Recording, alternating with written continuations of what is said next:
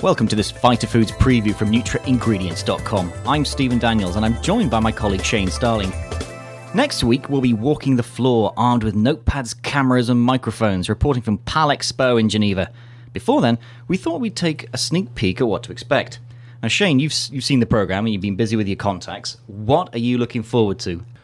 Well, Steve, we've covered the whole process here on Nutri-Ingredients pretty closely, and I'm keen to take the health claims temperature in Geneva and just see where industry's at with this whole process.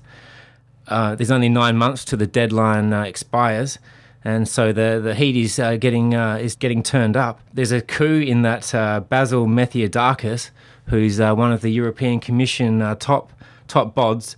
He's taking part in a seminar on the last day, which is Thursday. And that's bound to be packed with industry members keen to pick the brains of the European Commission about where they stand on this health claims process. And we've got a few of our own roundtables that we're presenting here in Geneva, and I'll be putting a couple together in regard to health claims, and one of them will also look into cranberry and some of the issues that's surrounding the little super berry. But there's more to life than health claims and superfruits, and there's plenty at Geneva that's going on, and that includes a really feisty education program, and there's streams in mental health and gut health, heart health, aging, weight management, beauty foods, and a lot more. So we'll be poking our heads into some of those seminars. And not to mention a whole bunch of ingredient innovations, seemingly more than last year, which is quite interesting given the economic climate. So that we'll look into all of that as well. So there's plenty to look forward to in Geneva from the industry point of view, Steve. And that's my lot. But what's happening over in the mighty science kingdom in Geneva?